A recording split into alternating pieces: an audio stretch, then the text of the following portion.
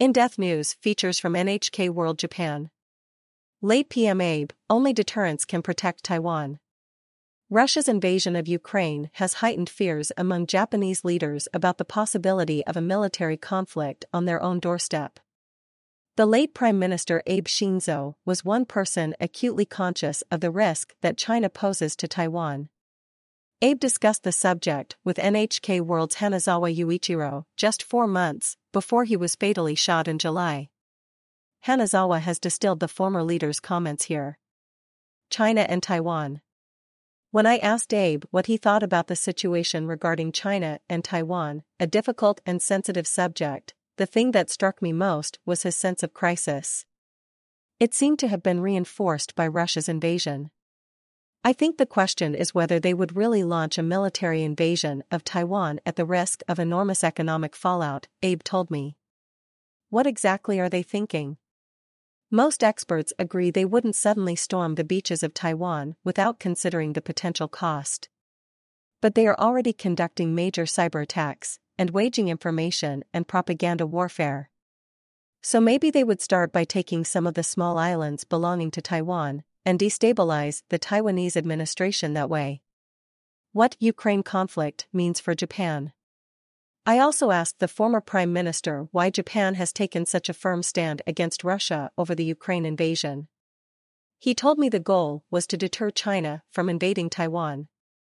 Leaders in Beijing were furious when the U.S. Speaker of the House Nancy Pelosi visited Taiwan in August. President Xi Jinping repeated a pledge he had made previously to unify Taiwan with the mainland, and said he wouldn't rule out the use of force to do it.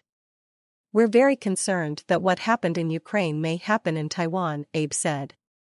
To prevent that from coming to pass, the international community must speak up as one against Russia and impose tough sanctions. That will ensure the same thing doesn't happen in Asia. Japan's security policy. Abe spearheaded new security legislation that represented a major shift in Japanese policy when it was enacted in 2015. Under the new law, where the government identifies a situation that, if left unresolved, could lead to an armed attack on Japan, it can provide logistical support to the forces of other countries. This is known as an important influence situation.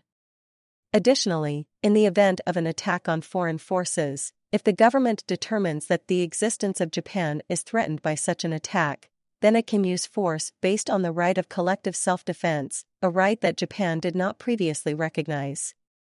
This is referred to as an existential threat situation. One important consequence of this second change is that the Japanese self-defense forces can now use force to protect U.S. naval vessels when the Japanese government determines that a situation triggers the right to collective self-defense. Such a scenario might be possible in the event of military aggression by China against Taiwan. Abe had a keen awareness of this.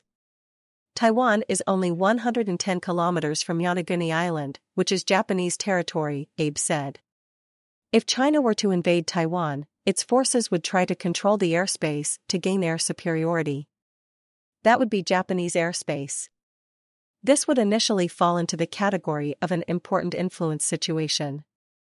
Japan would be able to provide logistical support to U.S. forces. If U.S. forces came under attack in this scenario, I think there's a good chance it would become an existential threat situation. Dispatching the SDF. Prior to this interview, I had asked a senior government official if Japan would send SDF vessels to waters near Taiwan to protect U.S. warships in the event of a conflict. The response left no room for doubt. We've made a law for this, so of course we'd send the SDF. Ultimately, though, it's a decision for the Prime Minister. Just because it is legally possible to involve the SDF does not mean the Prime Minister would automatically give the green light. In the first place, most Japanese people don't even realize that Japan could become caught up in a military conflict with China. They're not really aware of the legislation.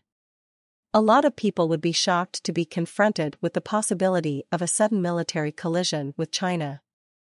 The public outcry would be so great that I think it would deter the Prime Minister from getting the SDF involved.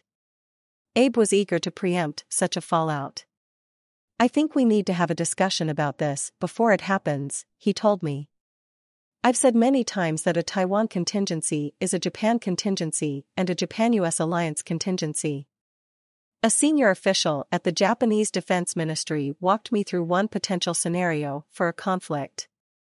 If the Chinese military begins preparations to invade Taiwan, the official said, then we will be able to detect it, and at that stage, we'll send SDF vessels to the area around Taiwan and Yonaguni Island, along with U.S. forces, to protect Yonaguni and other islands, and to dissuade China from invading.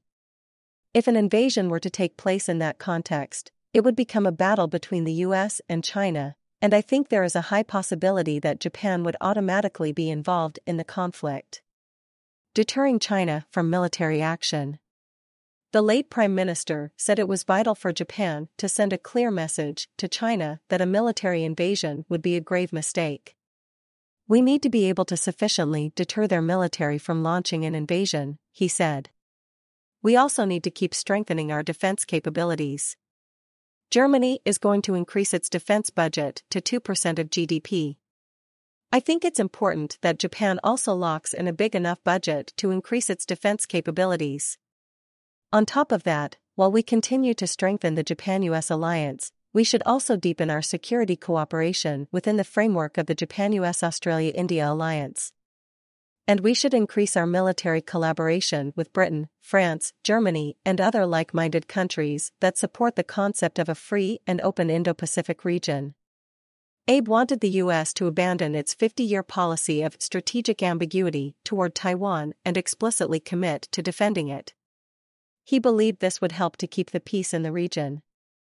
Looking at the situation in Ukraine, if Ukraine had been in NATO, Russia probably wouldn't have invaded, he said.